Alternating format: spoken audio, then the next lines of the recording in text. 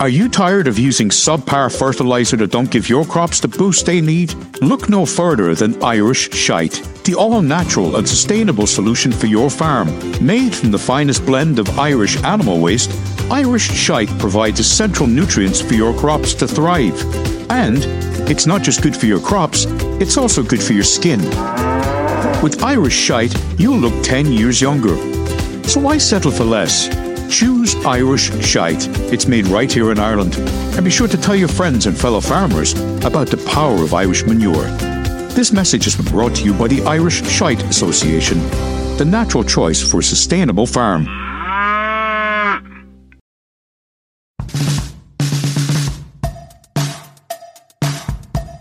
Well, Kevin, how are you getting on? I'm getting on grand. So nice, we can put our feet up because we've already done the work, haven't we? We have. We already recorded an episode that you're about to hear, but with a twist. What's the twist? We did it live in Dublin, of all places. That's right, I was actually there. That's right. Yeah, we did a live episode at DIFF, the Dublin International Film Festival, with two very special and wonderful guests, Kate Dolan and Conor McMahon. It was mighty crack, wasn't it? It was mighty crack. And I suppose this is just a brief introduction to say that the audio quality is a little different to what you might be more accustomed to with the show. But I had a great time doing this episode, and I think we surprised ourselves. I'm delighted that we can actually share it with people. Yeah, I hope you enjoy it. First ever live show, which means it's also our best ever live show. Enjoy.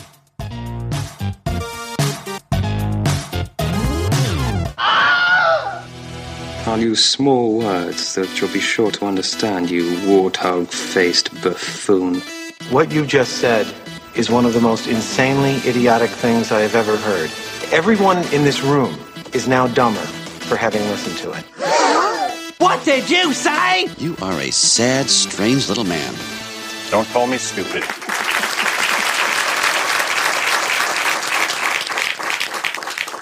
Hello, and welcome to The Best Bits, a movie podcast where we pick our favourite scenes from randomly selected, weirdly specific themes. I am your co-host, Will, writer of 3 films plus a Christmas special, and I am joined, as always, by my co-host, writer of 1 and a bit films and 3 and a bit episodes of TV, Kevin. Hello, Kevin. Hello, Will. How are you? And we are live at the Dublin International Film Festival. Oh my. I don't believe it. It's mental. Incredibly. Here in the Lighthouse Cinema in Dublin. It's absolutely amazing. It really is. Yeah. And, but we're down a man, and I have a message from the person that some people might be expecting to be here. Oh, dear so God. I thought I would just pass it along because she'd kill me if I didn't. Hello, everyone. Listen, due to being an artificial life form, I couldn't get vaccinated. So I was unable to provide proof of vaccination in order to be here with you tonight. I'm fucking raging, but I am hoping you have a good show regardless. And look, I will be connecting remotely with the projection booth to help keep the show on the road. Now back to the bollockses. Love, Podbutt. There you go. Oh, God. It wouldn't be the same without her, so I thought we had to get a little message in there from Podbot. Firstly, I'm glad she's not here. Thank God. Oh, my God. I'm glad. But we're not totally alone because we have some guests. No, we have 2 of Ireland's shining filmmaking stars. Right here we have Kate Dolan, who has just won the Aer Lingus Discovery Award at DIFF, who has just had the release of her debut feature, You Are Not My Mother. Give it up for Kate. Thank you. Thanks for having me. Exciting. I was on one episode before, which was your jump scare episode, and I had a great time, so I'm excited to be here today. Yeah. You absolutely petrified me on that episode, Kate. Your story about a stranger in your garage looking in the door. So, oh, God, yeah. Yeah, that stuck with me for quite a while. Yeah. But it's not just Kate tonight. We're doubling up on guests. We also have another Irish filmmaking talent whose film is also playing at DIFF, Let the Wrong One In, and it is Conor McMahon. Conor, give it up for Conor. Woo! Yeah. Thank you. I haven't been invited on the podcast yet, so it's nice to finally get the This invite. is it. Thanks, guys. You were busy. You were finishing up your film. Okay. I'll tell you what, though. When the show was announced, I got a text message from my cousin that said, "Are you interviewing Conor McGregor on the podcast?" And I said, "No, where'd you hear that from?" "Oh, it's your mum said that to me." It's like, no, got it slightly wrong there. But yeah, Conor, thanks for doing it. If I can live up to Conor McGregor. Hopefully not. Well, it's great to have you both, right? Now, to set the machine rolling, we also have to have a topic. And the topic we chose, we didn't spin the wheel for this because we knew this was a special occasion. Yeah. Since for the last 2 years, because of the pandemic, we have been deprived of our, weekly or however often you go to cinema trips, to the cinema, our cinema trips. And we thought that since we were doing this in a cinema, why not do an episode which we celebrate our favourite scenes set in the cinema? Yeah, I think it's quite meta. We love that. Whenever we can sort of like fold within the topic itself into the type of show that we're going to do. So audience participation is going to be part of this as well. Yeah, we have guests, we have a topic, we have an audience. Yes. So why not utilise every element we have? We're going to utilise our audience right here, Kevin, isn't that it? We are. So you saw there that there are loads of choices, and we are 4 professionals who pitch for a living. So you're going to get to see a masterclass from each of us on how to successfully pitch our choice that is best representative of this topic. And then at the end, you're going to get to choose which one you think was the best representation. And that person is going to screen for you a scene that they saw in the cinema that meant an awful lot to them. So that's the nice little thing that we can do with this episode, I think. So you have to focus. You actually have to listen and have to watch the scenes, please. God, and most importantly, just choose my one, because it'll be worth it at the end of the day. And whatever you do not support Kevin and his antics. That's the main thing. Oh, you just know what my pick is if I get the audience on my side. Yeah. It's going to be awful. Now, this is to Conor and Kate. We're in a cinema, right? We're people who love going to cinema to watch films, but being filmmakers, it must be incredible going into a cinema to watch your own film, screened in front of a live audience. So I'll go to you first, Kate. What was it like for you to sit in a cinema, a hometown cinema, and watch your own film on the big screen? Shite. I mean, it's a bit of a weird thing because, I love the cinema, obviously, and I have been a cinema lover ever since I first set foot in a cinema. But I think as a filmmaker, I find it really nerve-wracking, actually, because I think it's why this is so natural. I think it's because, you just put so much work into this film and you've watched it 10 million times. You can't see the wood from the trees. You don't know if it's good or bad anymore. You don't know if things will make people laugh or be scared or anything. So then you're sitting there and you're kind of like you were saying earlier about looking at your friend when they're watching the film. It's like that, but times 10 million, I would say, because you're just loads of strangers and you're kind of are they going to like it the whole time? Which can be quite nerve-wracking. Yeah, it's not fun at all, is it? It's not exactly. I agree with you totally. I also think that the temperature can change between screenings because the film will stay the exact same, but when you're with a different type of audience, the film can play entirely differently. Yeah, just depending on if a couple come in and they've had a spat, then all that row is picking up that weird energy, and then nobody wants to sort of cut loose, and suddenly it's the film is shite, and then a totally different crowd. It's oh my God, it's amazing. We did a classic. Yeah, yes. I've had that experience as well, and the first screening was very painful. Thanks for walking out that first screening. Conor, how about you? What was it like for you seeing your... Yeah, it was interesting for me because, my film, it's a very Dublin film. The accents are very Dublin. So we had played in Germany and France before this. So I'd seen reactions there, and in Sitges, it was interesting because that's a horror audience, and they tend to be kind of quite amped up. They were cheering when the RT logo came up at the start, and it was they're kind of a wild audience when that happens. And but then I don't know how much they understood of the dialogue. So here it was okay, this is going to be the first time people are going to know the jokes and get the dialogue and that kind of thing. And it was interesting. My mum came to the screening as well, and it was one of those things, the last time she came to one of my films was in 2002, and so it was 20 years since she came to one of my next films, so that was an added sort of weirdness in the mix. Did she think that you'd improved? Well, she'd always say something Like when I made Stitches, you know, with the killer clown, she'd say, I thought you were going to make a nice film about the life of a clown. And it was like, don't you know me? And then she'll still like come to my film and then go, I hear they're advertising for jobs for the civil service, you know? And it's I still get that. I still get, you know, your cousins are working in the post office. You know, they have a great job. So the film was great, and then afterwards they asked me in the Q&A what horror films was I watching lately, and I just got a complete blank. All I could think of was Pam and Tommy. It's like, that's all I watched. Pam and Tommy. It's like the Pamela Anderson thing. Oh yeah, of course. I saw the original. I thought it was great.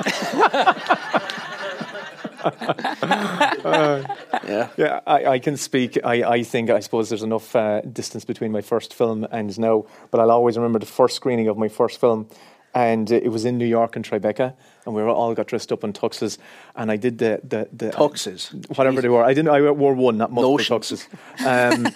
And I did, before we went down to the screening, I Googled the film to see if there was any reviews, and the first review that came up was an absolute scathing review. Oh, God. And I could just feel my parents had gone over, and all these families had gone over, and all this sort of stuff, and there was going to be a lot of family at this. And I just watched the first screening of the film, which wasn't finished, the grading wasn't finished, so some scenes were completely dark, you couldn't see it, and I just felt myself just sinking down into my seat, and I just went, I just want to run. Can I get a plane out of New York now? What can I do? I just need to leave the situation. So it took me actually the next screening, they got the levels right and the audience loved it, and it was a totally different experience. Yeah, it really depends. I think the Irish audience, definitely, if you're an Irish film, are always going to support you massively. Yeah. You know, so you feel a little bit less like it's going to be, it's going to be okay. They're going to, even if they don't really like it, they'll still cheer for you at the end.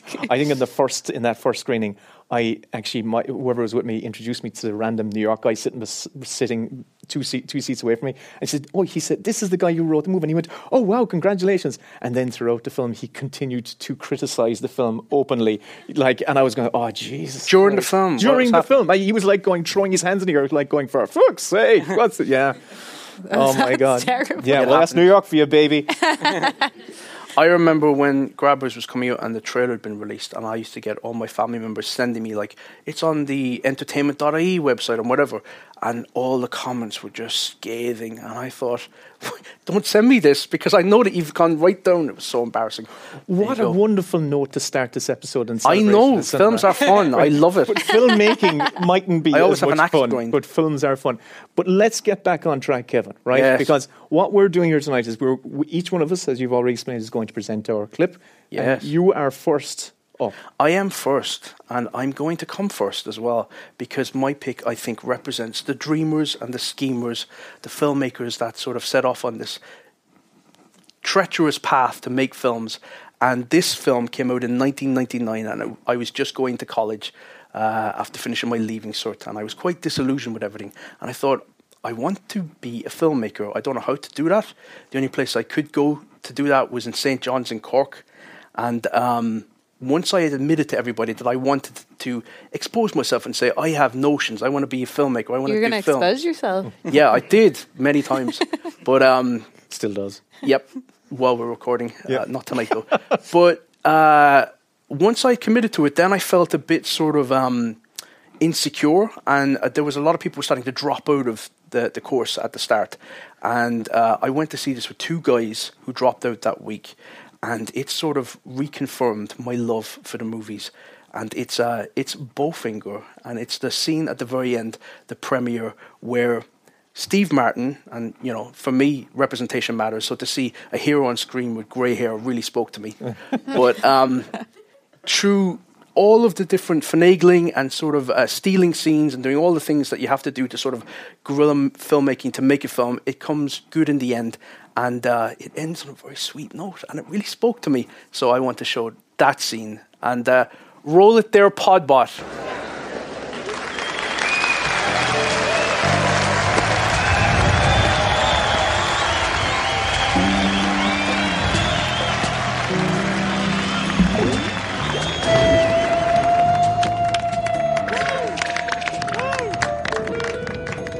CIA operative Todd Delmonico drove his 53 Buick to meet Keith Kincaid. It had rained that day, but was it normal rain, or was it Chubby Ray. You heard me there, Kid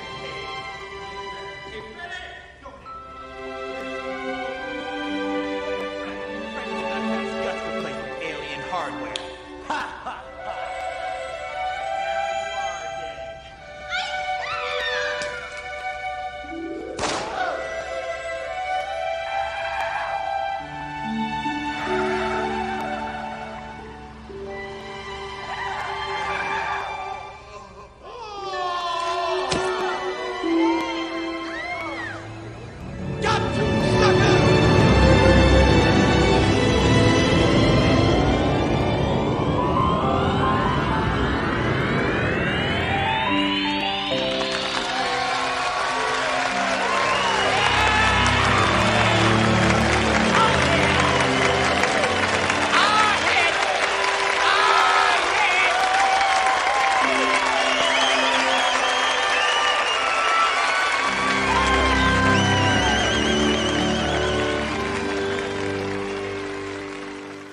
I think that's absolutely lovely. I didn't realise it was a part of the MCU because Iron Man's in it. But Grabbers, Chubby Rain, it's all connected. What I love about that is they could have gone really quite farcical, and they could have taken the piss out of it. And they do have a tag at the end where you get to see the sequel where he's shooting a kung fu movie with Kit Ramsey, or Kit Ramsey's lookalike brother. But they just focus on the sincerity of it. Yeah. They pulled it off, and I love it. It spoke to me, and it made me confirm the path I was on.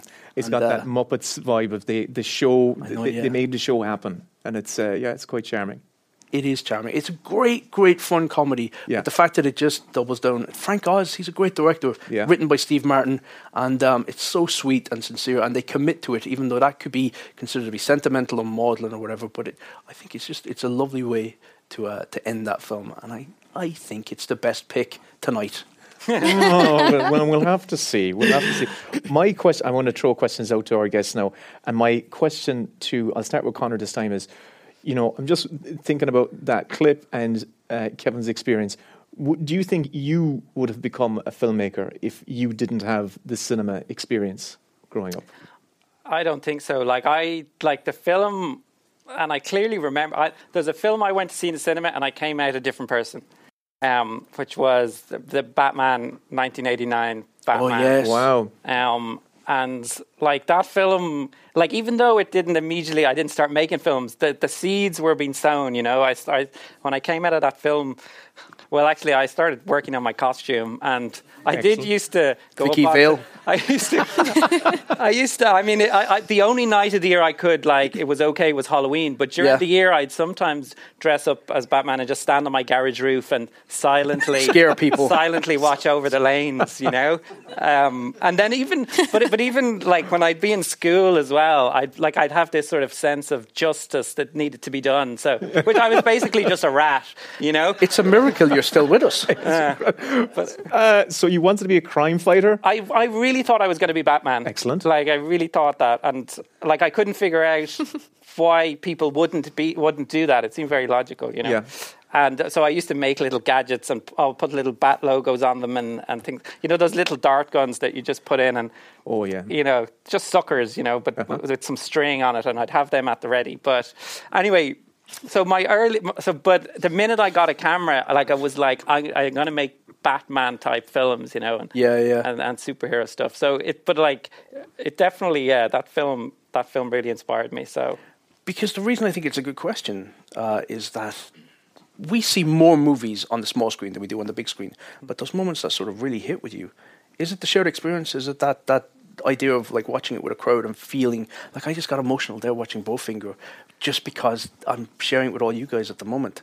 It's a weird sort of alchemy that goes on. I know. I just laced your drink with some sedatives. It didn't need any lacing. Okay, right. But Kate, what about you? Yeah, I think, I grew up where a lot of big films that I saw growing up, my mom used to be a real film lover, but we used to just rent VHS tapes all the time, or DVDs then when that happened. So a lot of big films that I saw when I was young first was actually just on the TV, or I used to, if they came on TV, I'd make a point of watching them. But for example, I remember watching, Apocalypse Now on TV because I had heard, I was kind of like getting into film nerd space, and I was like, I've heard this is amazing. I'll watch it on TV. How old are you? 6? I think I was about like 14. Okay. And I was like, okay, I'll watch it on TV. And I watched it, and I was amazed by it as a film, watching it on my telly in my house. But then I remember actually it was the DIFF were doing like a screening of like Apocalypse Now, as I think it might have been an anniversary or something like that, like the following year. And I was like, I begged my mom to take me to it. And she was like, oh God, okay, fine. Because she was like, I'm not really into watching Apocalypse Now in the cinema, but I'll go with you. I was like, perfect. And I was just like, it just was transformative to see a film that I had loved so much on the small screen on a big screen, because it was just like so much more immersive, like just the sound, everything, all the audience, everything like that. And it just, yeah, I think there's no experience that matches it, really, I don't think. You were just saying earlier on there before we started recording that The Godfather is out at the moment, and they're screening it again for the 50th anniversary. And I have found, I don't know what it's like for you guys, that sometimes when you watch films that you've grown up with on the big screen, you see them projected for the first time. Some of them go up several levels in sort of the quality and what you think of them, and some of them sort of fall down because of the intensity of just watching it in one straight go. You're really exposed to the editing. The other thing as well is sometimes, like I remember I saw E.T. Like I got a day off school for I don't know how I convinced my mom. It was Batman, scaring the other kids. But it was like sometimes as well you don't realize how funny films are. Yeah, like I never realized E.T. was so funny, or but like it's like it almost played like a comedy with the audience. You know, there's a lot of gags in that movie, and that's how The Exorcist played when I saw that with an audience. They were in stitches. But it's like, yeah, it is that thing where I noticed with films I knew very well. I saw extra little moments and jokes in it that I had never noticed on TV. Yeah. Mm.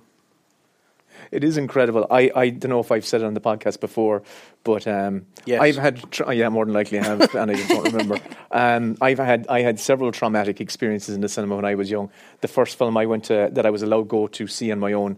More like the first film my father decided that he couldn't be arsed taking me to cinema to see was Pinocchio, and I was about 5 or something like that. And I don't understand this story. Your dad dropped you off the cinema at 5 and said, "Make your own way back." No, he said, "I'll pick you up." No, he walked me up to the ticket booth. He asked Poo Poo Reardon, who's the guy who owned the cinema. He said, "Oh, I shouldn't have said his name actually." To the podcast. He said, "What time's the film over at?" And he said, "Oh, about an hour or something like that." He says, "Grand, I'll be back from you. Just don't let him run out the road." 4 or 5 pints in, and I'll be back. And my father didn't drink, but he did like other certain narcotic drugs. And so when I went in, the film was already going. It was a packed house. I went to the back seat, sat beside this other lad, and the other lad pretty much very quickly says, "What age are you?" And I said, "I'm 8. And he says, "Do you have any money?" And my father had given me like 50 pence piece, and I said, "No." So I just clutched my hand. I still have the imprint of the 50 pence piece on my palm today. So, and that's why you became a screenwriter. That is why it became to try and exercise that demon. But I would say that I think I would have become a filmmaker, a screenwriter, without the big screen, big cinema experience, because I experienced most of my films RTE guide. Through the RTE guide, circling the movies and watching them at home and taping them when I could, when we eventually got a tape recorder. But when you do see a film on the big screen, as you were saying, it just gets magnified, and you get to really appreciate the filmmaking and the little details you see. And just, I don't know, I can't imagine what it would have been like to see Apocalypse Now the first time it came out, or Godfather when it was on the big screen with an audience. You'll also notice as well, like, that your film will feel different, your own films. Like, when you watch them on the small screen, like, down the line, it'll feel like a different experience. They have these different lives, the films themselves. They just sort of take on their own life. Yeah. Now we'll edit that out. Kevin, we've got your pick out of the way, which I know so you're confident. Who's going to top me? Who could possibly top you? We're going not in line. That way, but who's going to best me? Conor, we're going to move over to Conor now. Conor, do you want to set up your clip first of all? Yes. So I suppose this is a film that I've watched many, many times over the years. It's one of those films that is in my DNA somewhere, you know. That's often, you know, those films where you just kind of quote them. And even if no one else gets the quote around you, there's, it's also probably the first comedy horror I ever saw. And the first time I saw it, I have to say, I didn't totally get it. And I wasn't the biggest fan of it. How old were you when you saw it? I saw it definitely in my early teens, like maybe 13 or something like that. Okay. And I didn't really know because I'd never seen a film like it. So I didn't really know what I was watching. But I was sort of intrigued by it. And I went back to it again and again and again. So the film is An American Werewolf in London. Very good. Good. And was I supposed to say that? No, say it. Because I'm already picturing the scene, so I'm looking forward to this. And so, I mean, I can talk a bit about it afterwards. Or we can roll it there, pop off. Yeah. Good movie. Mm-hmm. What can I say, Jack? You don't have to say anything, David. Aren't you gonna say I told you so? If I were still alive, I probably would. But I did tell you so, you schmuck. You look awful. Thank you. I'm sorry. I didn't mean it. I don't know what I'm saying. I don't even know if it was me that killed those people last night. I don't remember doing it. What about the zoo? Well, even if I'm not the wolf man, I'm crazy enough to do something like that. I mean, look at me. Here I sit in a porno theater in Piccadilly Circus talking to a corpse. I'm actually glad to see you, Jack. I want you to meet some people. David Kessler, this is Gerald Bringsley. Gerald's the man you murdered on the subway. We thought it best for you not to see him, as he's a fresh kill and still pretty messy. Yes. I do look most unpleasant. Why are you doing this to me? This isn't Mr. Goodman's idea. He's your good friend, whereas I am a victim of your carnivorous lunar activities. Mr. Bringsley, I'm sorry. I have absolutely no idea what to say to you. You've left my wife a widow, and my children fatherless. And I understand I am to walk the earth in limbo, one of the living dead, until the wolf's bloodline is severed and the curse lifted. You must die, David Kessler. David, this is Harry Berman and his fiancée, Judith Browns. Hello. Hello. And these gentlemen are Alf, Ted, and Joseph. Can't say we're pleased to meet you, Mr. Kessler. What shall I do? Suicide. You must take your own life. That's easy for you to say. You're already dead. No, David. Harry and I and everyone you murder are not dead. The undead. Why are you doing this to me? Because this must be stopped. How shall I do it? Sleeping pills? Not sure enough. I could hang myself. No. No, if you did it wrong, it could be painful. You'd choke to death. So what? Let him choke. Do you mind? The man's a friend of mine. Well, he ain't no friend to me. Gentlemen, please. The gun! I know where you can get a gun. Don't I need a silver bullet or something? Oh, be serious, would you? Madness. Oh, a gun would be good. Yes, you just put the gun to your forehead and pull the trigger. But if you put it in your mouth, you'd be sure not to miss. Thank you. You're all so thoughtful. A knife. An electric shock. A car crash? You could throw yourself in front of a tube. Drowning. Please. Run!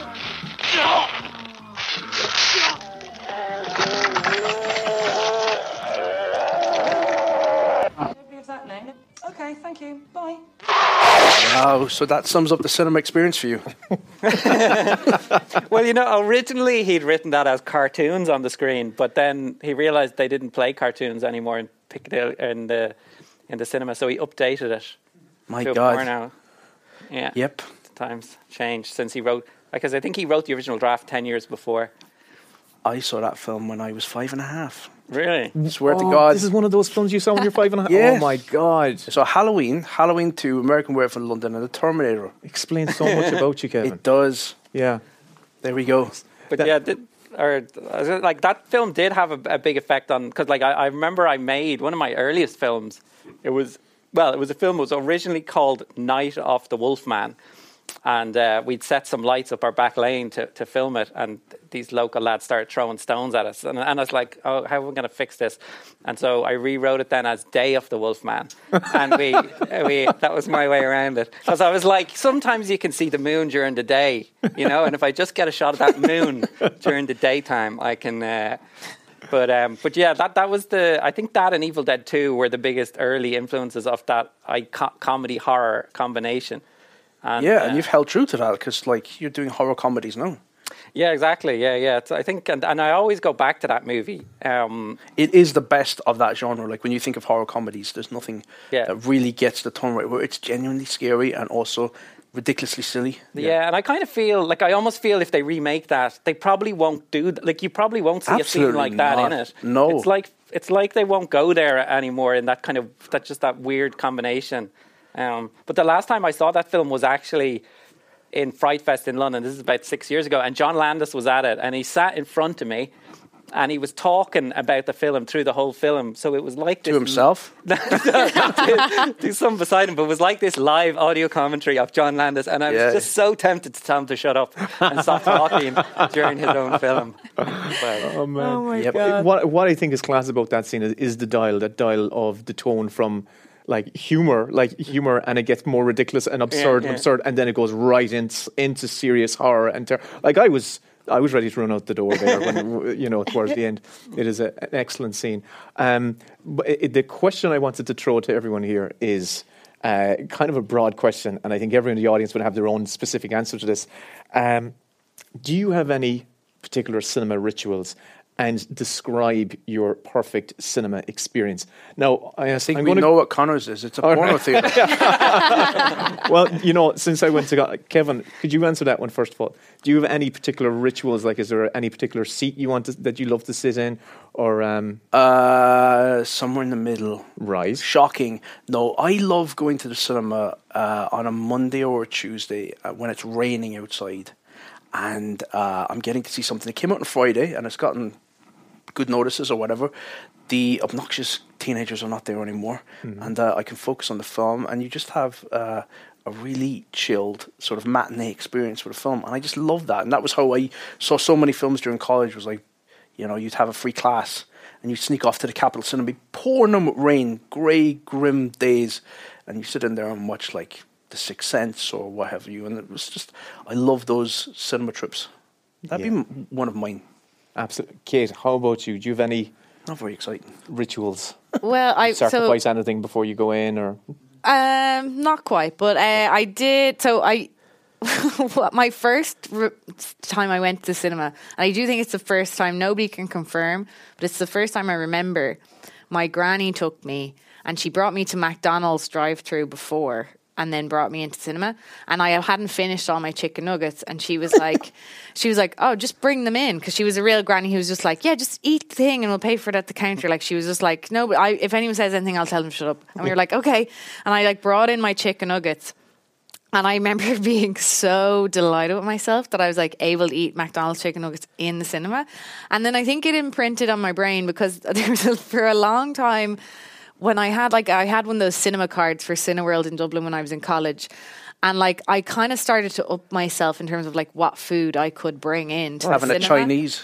Yeah, like literally once I went to D Fontaine's Pizza on like near Parliament Street, and I got them to put a full 22-inch pizza into 4 smaller boxes. Wow. And me and some friends brought them in, and we ate pizza while we were watching, like, I can't remember what we This were is why I go to the cinema on like a Tuesday, to avoid people like this. This probably was on a Tuesday, to be fair. But I think like I love like eating things in the cinema. It makes it more like, I don't know, like you feel at home there or something like that. It explains why your pockets are bulging with chicken nuggets right now. I know. It's incredible. It's been making me salivate the entire time. That's incredible. Conor, how about you? Do you have any rituals or?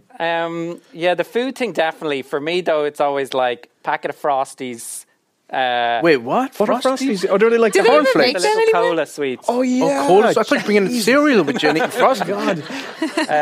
God. Pepsi, but like there was like a euro or something for the bigger bottle of Pepsi. Roller cola. And cheese popcorn.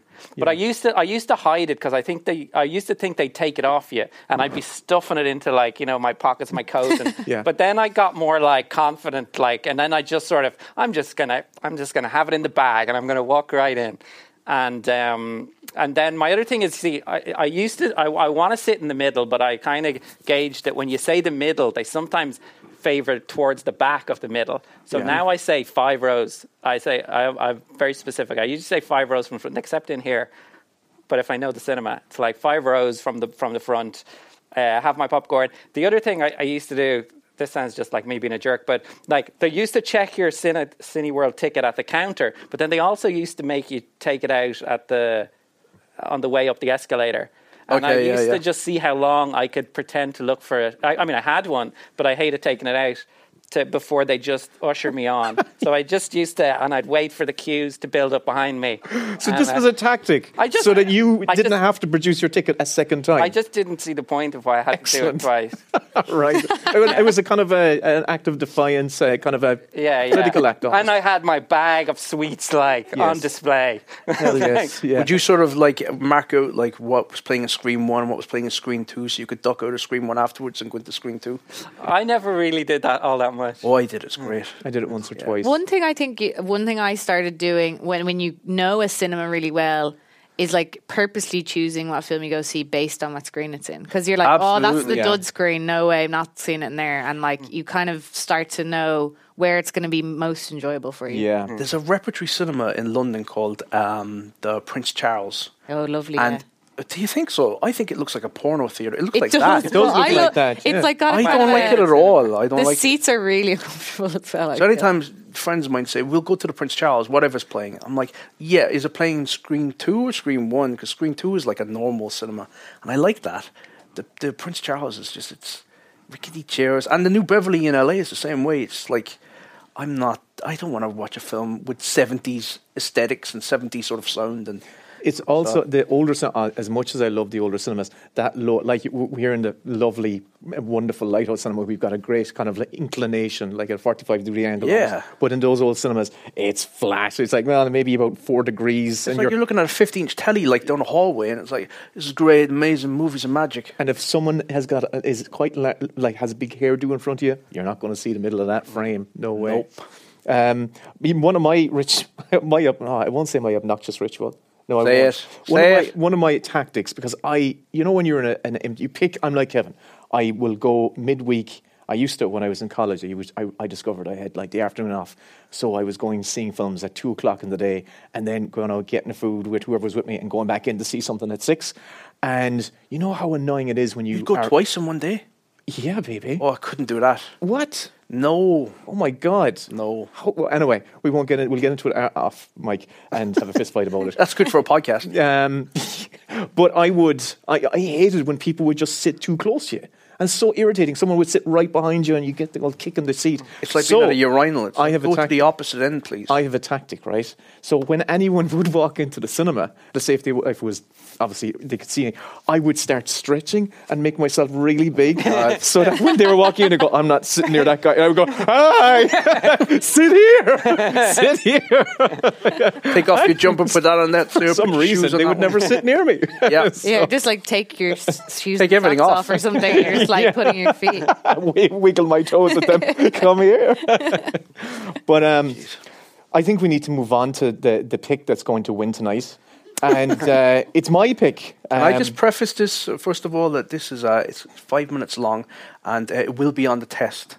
So I'll also like to preface it and say, prepare to have the best 5 minutes of your lives. Yeah. Whatever happened before now, your life is going to peak right now. This is a film that I discovered a few months ago. I watched it on YouTube, and it's stuck with me ever since.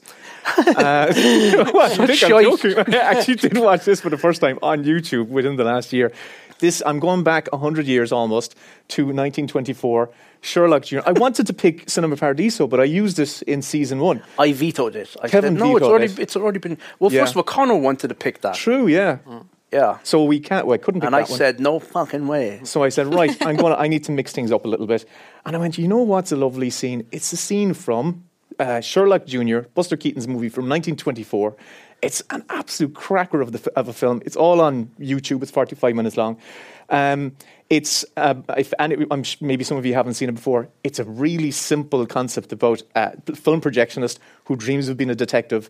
And in his day life, his love rival has framed him for the theft of his future father-in-law's watch. And he's been ousted, so he's back in his projection booth feeling rejected and outcast from his life. And he falls asleep and he dreams. And what he dreams is that he goes into the cinema and actually steps in through the screen and magic ensues. So I think it's appropriate time to play the clip. So, Podbot, could you play the clip for us, please? Here we go. 5 minutes. It won't be that long.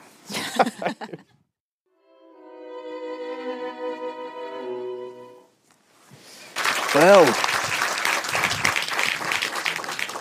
Oh, there you go. That was a good one. It's a lovely one. Do you know what, though? There's so many films that come after that used a lot of those same ideas. There you go, Kevin. Yeah. Yeah. I like that. It's still not as good as Bowfinger, but I wouldn't say that. Pick. I love that for a couple of reasons. One, haven't all of us at one stage dreamed of, stepping into a film? I imagine, Conor, you might have dreamed of stepping into the film in the, American Werewolf in London. Who are you? But I love the combination of the vaudeville acts, which is like, this craft and skill and precision that went into making their particular gags work on screen. But I also love the fact that they were combining that with the inventiveness of how to master this new form of entertainment of film. And I'm still astounded how they pulled off some of those matching gags, because we see them going from like a snowy whatever park to a it's just beach full of or whatever. Shots. That's just one sequence, and there's so much going on. Like, he really committed to delivering to the audience. He broke his neck in one scene in this. He actually broke his neck on camera. Ooh. He was he was hanging from a height and he fell onto rail tracks. And he knocked himself out. It was an excruciating pain. And it was only a few years later they realised, the doctors x-rayed him and says, you broke your neck, a few years ago. And he went, oh, maybe that's what that bad pain in my neck was during filming Sherlock Jr. I think it's a marvellous film. Do you know how they did? I'm watching that going, how did they do it? It was incredible. They actually used engineering tools. No, CGI. They used they got engineering tools and actually measured all of the angles where he was. And they put him back into the same spot. They trimmed the last frame, wow. And they took it onto the next location and matched them up perfectly to make sure that it's so precise. Did he direct that? He directed most of it, but Fatty Arbuckle, who was blacklisted at the time, directed a bunch of it because they were... He was blacklisted at the time? He was blacklisted. Fatty Arbuckle had a... But not at the time when that was made. Yeah, he was blacklisted at the time. What was he blacklisted for? He was blacklisted because of a rape incident. Oh, well, he was the biggest star in Hollywood in the late 1910s, and himself and Buster Keaton were collaborators. Fatty Arbuckle was a multi-millionaire at that stage, and he got blacklisted because of the trials that he underwent. Buster Keaton was trying to throw him a bone and got him in to direct this, but apparently Fatty Arbuckle and himself fell out during the making of this, and he was fired. See, there's no such thing as getting cancelled. Yeah, well, there you go. Well, he was. Yep. So, yeah, that was my pick, guys. That was my pick. I actually liked it. But again, I think the ranking is 1, 2, 3. Oh, well, there we go. Now, I'm bringing it back to the cinema experience, right? And I'm throwing out my generic questions. And I just want to know, with going to the cinema, are you a solo person? Do you like to go alone, or do you like to go with a particular person? Or what way do you like to play? I'd go both ways. Good. Verse. But I definitely love going on my own. Like, there's something that I love about, because I know, like, my but some people find it weird. But there's certain films like, and especially I like going to films I really like. I'll go more than once. I think some of the like Jurassic Park. I know I used to go on my own, like a good few times when it was out, or Aladdin was another favourite early on. But there's something just like, I love that feeling when you go into the cinema and it's like nobody can disturb me now, Yeah. Like you go in, phones off, and nobody knows I'm here, and nobody can interrupt me for the next 2 hours. And there's something, there's always just that little comforting feeling comes over me when I sit down in my chair. And then I'm just waiting then that nobody sits in front of me or comes in too close to me. And then it's like it snaps me out of that. And then I'm like, ah. It's irritating. Yeah. And I think as well, the joy of being alone. I actually remember the first film I went to on my own in the cinema. And I was 17. And it was Let the Right One In. Not Let the Swedish. Funny. It was Let the Right One In. And I remember just loving the film so much. And I think it was really what appealed to me because I was really nervous about going on my own. And then what really appealed to me was that I think I could react however I wanted to the film. Oh, yeah. And nobody would know. And I just it was like, oh, nobody can see me or nobody here knows me. I can react however I want to this, which is like really freeing, I think, in a way. So yeah, I love going to cinema on my own. But now I have to go with my girlfriend all the time. So. There you go. Yeah. I used to, I now primarily go on my own because we've got small kids and stuff like that. And I used to love going with my wife, who's generally a great experience. I also loved going with a couple of friends from college that they were great because I loved the experience of having a chat afterwards. But there's nothing worse than going to the cinema with someone who's an annoying cinema goer.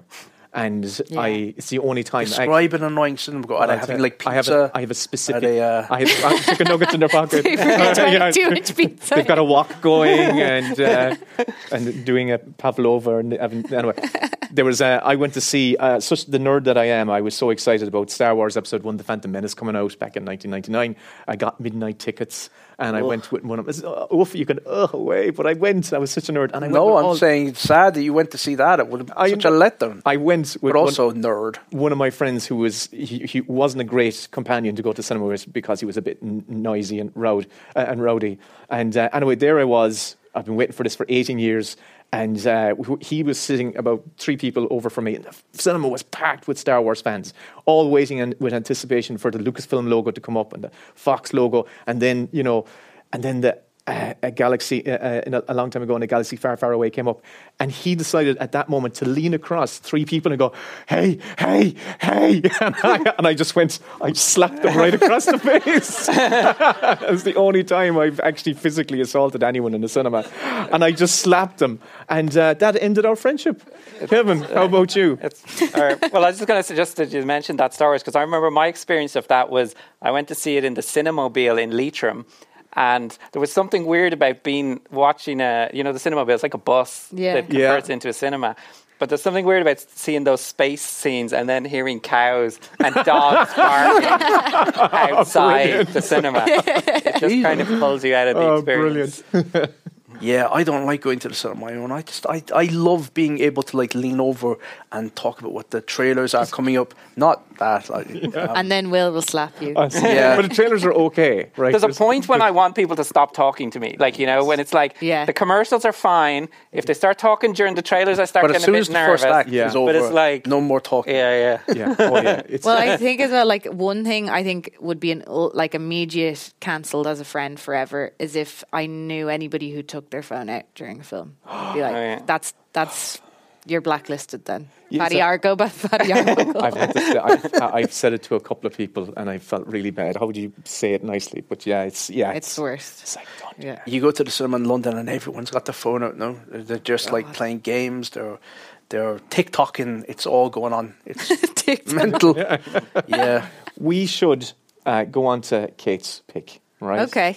Could you set up your pick for us, please, Kate? Yeah, I'm wondering whether to tell you what it is or not. Okay, so this film I saw first, I was thinking about it in prep for this, and I believe it was kind of a double bill at a sleepover situation. So it wasn't in the cinema when I saw this. And I think the reason it resonated with me first, I think I was like a teenager and it was like all girls sleepover, everyone screaming. we had watched the first film, which this is a sequel, and we were riled up to the nines with the first one, and then we were like, put on the next one, and we were like screaming, and we put it on, and it opens with this scene. So it's the opening scene in the movie, and I think at first I was just so riled up by just in the scene how excited people are to be at the cinema, and all the palaver and the people running around and they're all dressed up, and I was like, I want to be there. That is my ideal cinema going experience. And that was like my first before what happens in the scene happens, and I was just so enthralled by it. And then obviously it's so dramatic, and then when I've seen this film now probably over 20 times, I'd say, at this point. And the more I watched it as I got older, I realised just like how meta it is about viewing films in the cinema, especially as a sequel that's referencing its first film. And so enjoy. Podbot, rolling.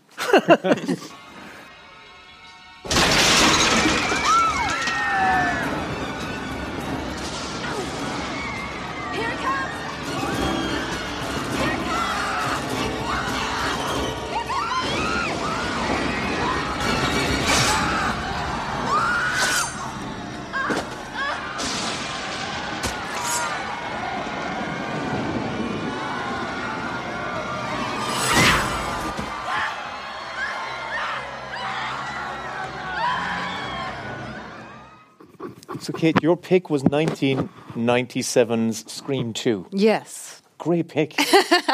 Yeah, well, I mean, like, just as soon as you guys were like, your favourite scene set in a cinema, that was my immediate, like, that's the one that's like burned into my brain of a cinema scene. And, you know, there's Cinema Paradiso, I know.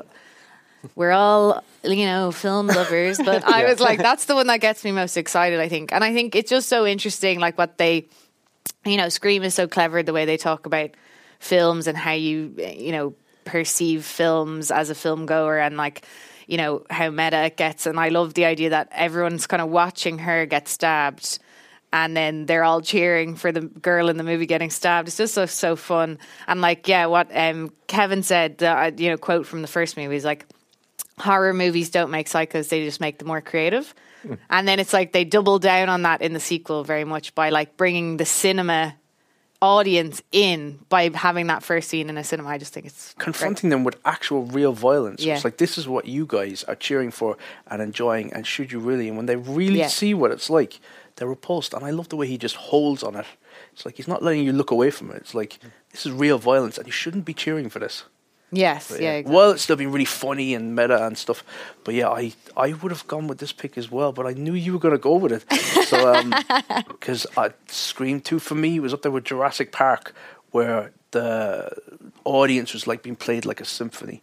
And it was just scream here, laugh there, scream here. And I thought, I want to write these kind of things that have this reaction from audiences. So I saw this like opening weekend, like as a teenager, and I loved it. And I think it's a brilliant sequel. Yes, it is. I think the fun fact, I've never actually seen this film in a cinema. Well, no, you got to. Now I have to. Oh, yeah. But the only thing close to a cinema, it was only thing close to a cinema I've seen it in was a drive-in in Leopardstown, which isn't the same. No, really. It's not. No, not at all. Also, having seen Scream 5 recently, the audiences are not the same anymore. I think we were a little bit more innocent and naive and sort of just totally enthralled by, we didn't know, there were no spoilers, we didn't know what was going to happen, and you liked these characters, and the hype for this film was huge at the time. So it was a very different reaction seeing Scream 5 recently and then seeing this when I was like a teenager. It was like night and day. Yeah, definitely. That's a great pick. Because it was 1997, and I think I was 7 then when this came out. And I remember we were in Belgium for some reason, and at the cinema in Belgium, it was there, but it didn't have a rating. And I was begging my mom to like bring me in and let me see it. She was like, absolutely not. You're going to be so scared of it. And I was like, please. She was like, no.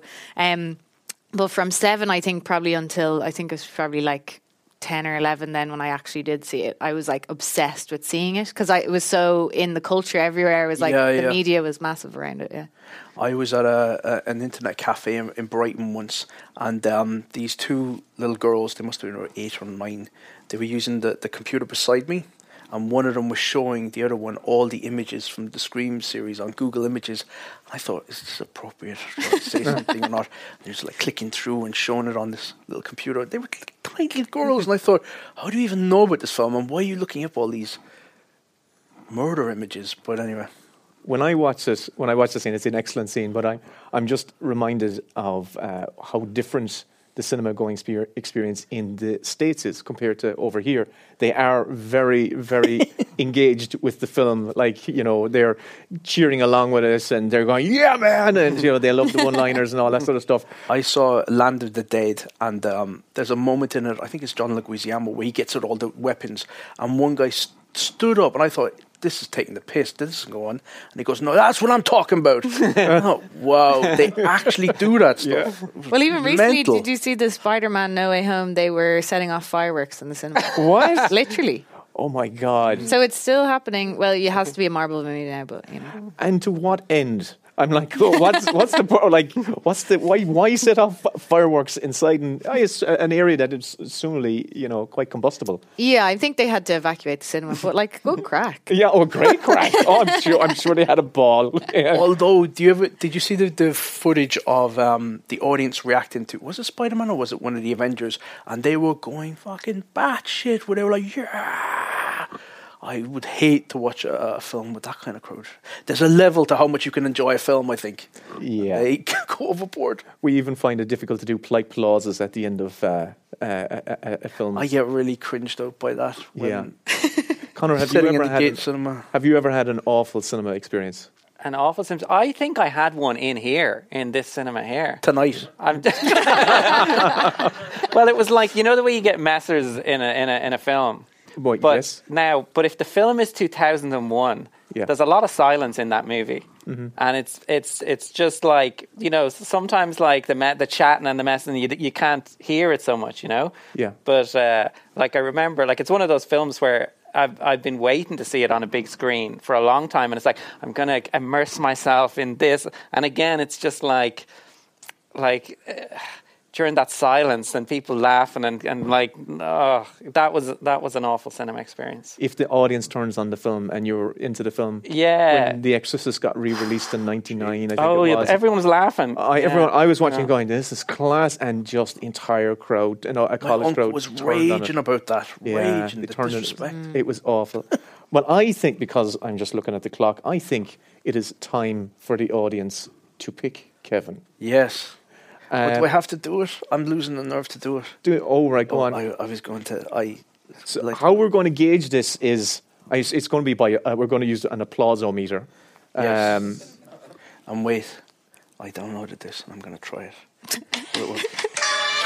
Will you go with number 1, which is my pick, a love letter to movies, to dreamers and schemers and filmmakers everywhere?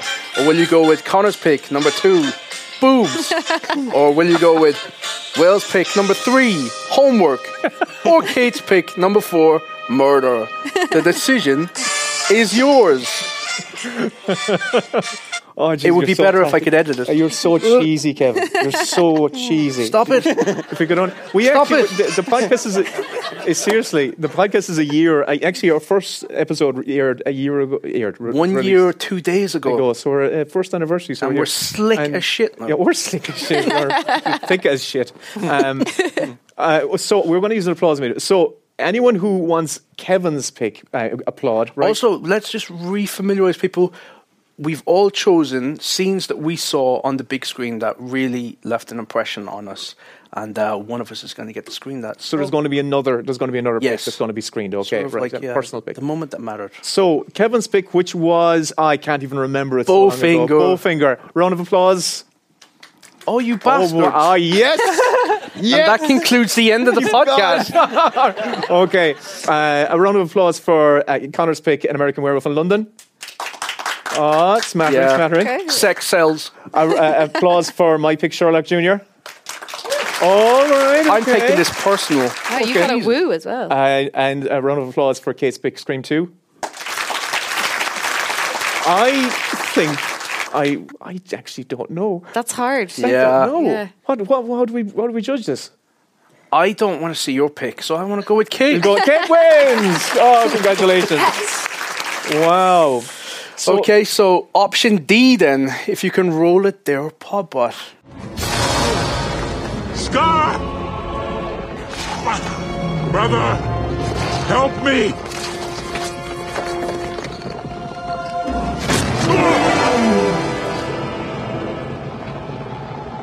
Long live the king.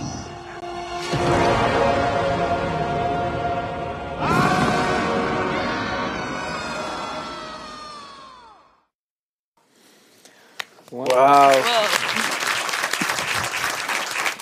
Fantastic. An amazing scene. Fantastic. So Kate's good. pick was the scene that she chose as a very impactful scene that she saw in the cinema was 1995's The Lion King. Maybe I got the year wrong. 94, I think. 94. And why that scene, Kate? Well, as I told you earlier, that time that my granny took me to cinema for the first time was this film. Oh, wow. And she let me bring chicken nuggets into the cinema, and Where it all began. It all started there. I love it. Set up, payoff. Oh, yeah, Great there you go. callback. Was that the Ambassador, or because I know that when they renovated the Ambassador, or what cinema did you see this? We in? went I know to that's where see I it in saw the Odeon, or it was the UCI in Coolock, I think. Okay, yeah. But yeah, we went to McDonald's, delighted, got my chicken nuggets, brought them in, and I had never, I don't have much memories before that. So I know this, I think, was the first time I was in the cinema, and I remember just being totally blown away. I definitely wasn't eating chicken nuggets during that scene. No. It was just like really stuck with me. Very emotional still to this day. Lovely 2D animation as well. Did Yeah. you like the remake, the live action? I Well, never it wasn't saw live it. action. Yeah. What would you call it? It was okay, but it doesn't have the heart of this film for some reason. Like I like the Jungle Book remake, but like I remember that scene as well. Like I went to that film 3 times in The Ambassador, and there was something because the first film I ever saw was the Jungle Book. When I was a kid in The Ambassador, and then there was something Jungle about Book, Pinocchio. I was the Jungle Book as well. And I was Who Framed Roger Rabbit. Yeah. Fantastic pick. Actually, no, it was Jaws 4. We are. I am conscious of. Oh yeah, our time is coming to an end. Okay. Now, Well, but there's business we have to do. This is that we're wrapping up our first live show, but we have to do Yes. something very important, Kevin. What must we do? we got to spin the bloody wheel. Spin the wheel. Yes. We're so enthusiastic whenever we have to spin the I wheel. love spinning the wheel. I Just can't means- wait to see what I have to do next. It's just a wheel. It's on a little app. But People you're not think- going to spin it. No, Should Connor's hand going you to spin it. Connor's going to spin the wheel. So I'll this turn week. up the volume. And if The there was any runners-up doubt, there actually prize. is a wheel. There and is. so It's an this app. it is truly randomly selected. Kind of wish you made a big wheel to bring in. We did, but just I know, security yeah. wouldn't let us. Could you imagine me trying to get that on He the... was trying to get on the plane. They will stop you. Yeah. Okay. okay. Well, I spin. He's Yep. spinning. Here we go. You can hold There's it up to your mic. 200 scene choices. Best magic mirror scene. Anything with mirrors. Oh, God. Say, what is it, Conor? What did you say? Best magic mirror scene.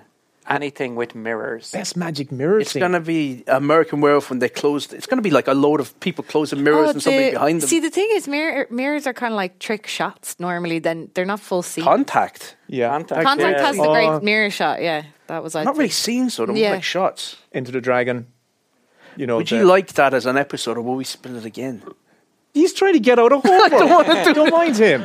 Jeez Louise. Oh, God. What does a magic mirror though mean? I mean, I I get agree. mirrors. How Spin it about again. in an interrogation room. Whatever. What do you call it? We've already decided. It's Oh, you're contact. spinning it. Oh, it is. Okay. Spin it again, and then Oh we can, God, they can you decide. cheat. Go on, spin it again. So. Spin it again.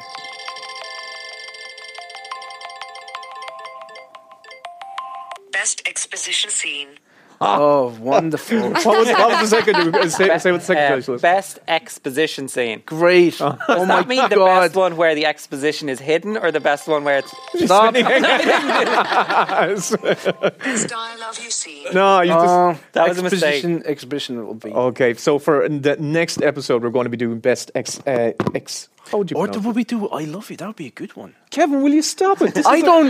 like this is the stuff I have to put up with when we're actually recording, and he's just saying, actually, do you know what? I've got another idea. It's 3 a.m. and Kevin's giving you more ideas. Because I know what my I Love You scene would be. I don't know what my exposition scene would be. It'd just be hi, sis. So we need to wrap up the episode, Kevin. We do. What we need to do is we need to say thank you. First of all, we have to say thank you to our wonderful guests, Kate and Conor. Thanks. Give it up for Kate and Conor. We have to thank DIFF for inviting us, Grania, Humphreys, Aideen, Cueva, Nicola Paloma, Bobby, everyone who's helped out to make this happen. Thank you so much. Thank you to the Lighthouse Cinema for having us along. Thanks to Alexis and Killian who helped us with the technical stuff like recording and projecting. And thank you to our audience for coming along and supporting us. That's the most important thing. Yep, we're an independent podcast. We wouldn't have been able to pull this off by ourselves. So it's down to the support of DIFF to be able to do this tonight. And as we said, we're doing it now 1 year. We're really enjoying it. We started in lockdown, and I hope it continues. So thanks for coming along. And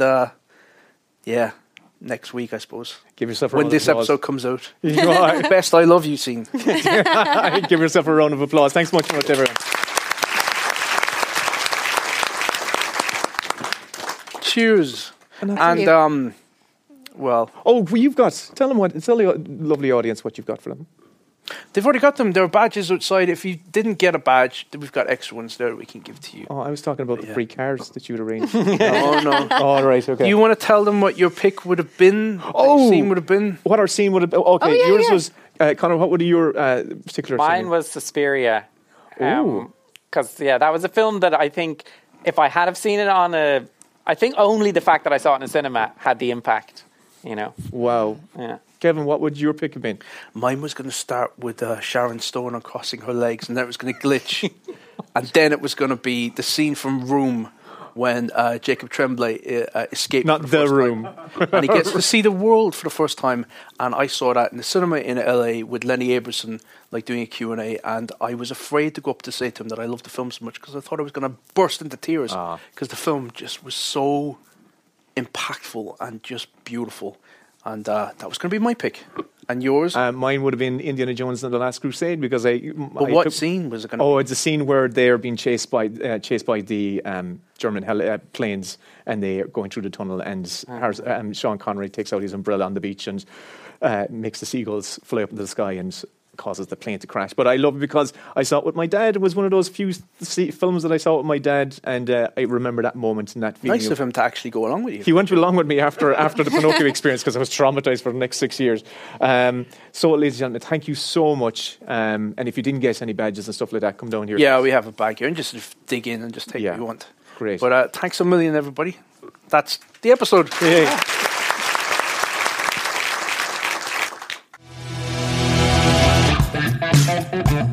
Well, Kevin, that was the live show. What did you make of that? That was ticking the bucket list for me. I really enjoyed it, and I hope that it comes across to others because it was such a laugh on the night. And thank you to everybody that came out to the live show. Thank you, Will, for doing such a great job hosting that episode. I was able to just sit back and enjoy the episode from the sidelines. Listeners, Kevin had done so much work in preparation. He's really underselling himself. He did a huge amount of work to make the show happen, and it's all on his shoulders. The success of it was down to our guests, Conor and Kate. They were so loose and so relaxed and such good crack. Kate is not a loose woman. What are you talking about? But yeah, I had such a ball. It was great crack. It was. And let's do it again sometime. Hopefully. But not for a while because I'm knackered. The stress load. So we're going back into our normal routine, and you got your topic from that spin of the wheel, which you cheated. No, I didn't. Conor spun it by accident 3 times, and I'm doing I Love You. Yeah, I Love You. Next. Great. Subscribe. See you then. Goodbye. The Best Bits podcast is produced by Will and Kevin. All audio clips and music heard in this episode is the intellectual property of the respective copyright holders, and no infringement is intended. If you enjoyed this episode, please like, share, subscribe, rate, review, all that good stuff. If you have any notes, comments, scene suggestions, or just want to get in touch with us, email us at bestbitspodcast@gmail.com. And here is a clip from the lads' latest Mini Bits bonus show. The full episode, plus 100 more, are available on their Patreon. The best bits with Will and Kevin. No, the best bits with Kevin and Willem. For the films and the TV and the latest films. Something.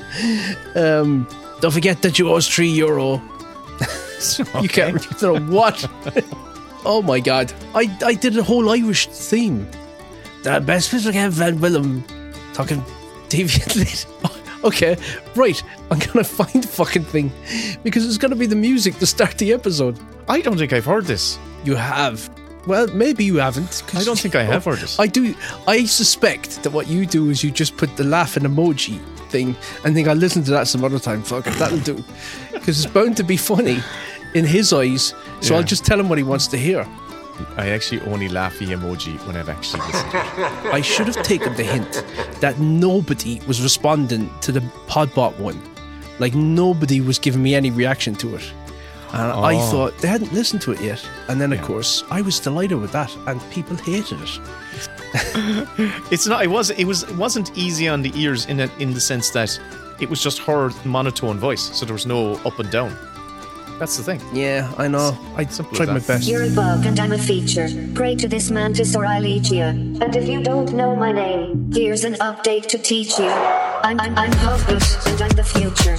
An AI podcasting computer. The number 1010011 producer. I'm a psycho. Yeah, that's exactly it. Did you do? So, don't forget, now you owe us €3. I come off the stage. I've not heard this. I swear to God. I'm going to send it to you right now, and you can get a genuine reaction. I'll actually listen to it. So I have my WhatsApp open. The best bits Kev and Willem about the telly and the latest film.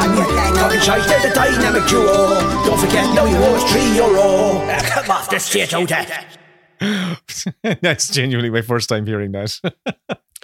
I just could easily have just scrubbed it from my memory. That's the other thing that could have happened. How do you operate? I generally just go on impulses. So if I need to toilet, I just toilet. And that doesn't necessarily mean I need to be in the proximity of a toilet. Yeah, so I'm saying, you just go. I just nappy it, Kevin. I just adult nappy it.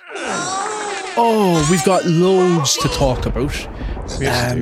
I've watched a load of things. So have I. But I think I should get one thing off my chest straight away, because I think the discourse out there sometimes can feel really artificial to me, and it can feel like people will films to be worse than they are in order to have something to point at and ridicule and sort of create content about.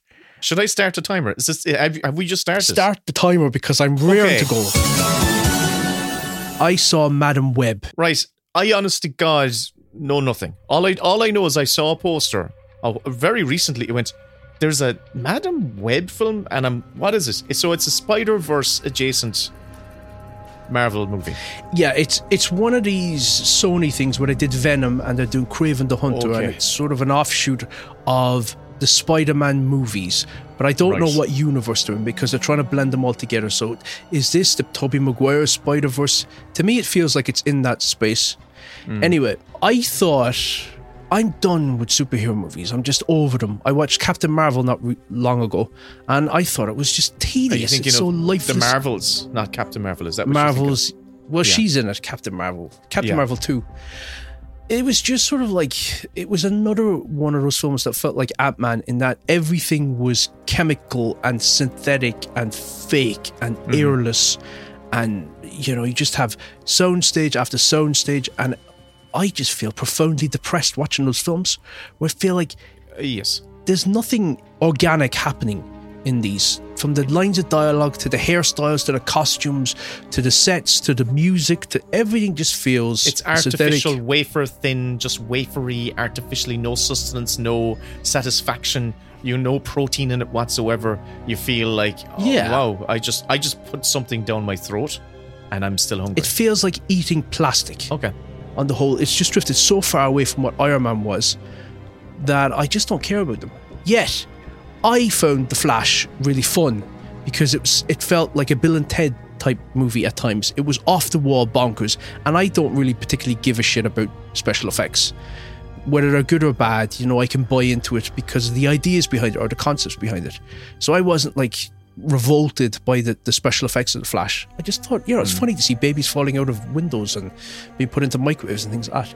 So I went into Madam Web, not really giving a fuck about the genre, but I wanted to see it for the sake of having an opinion on it.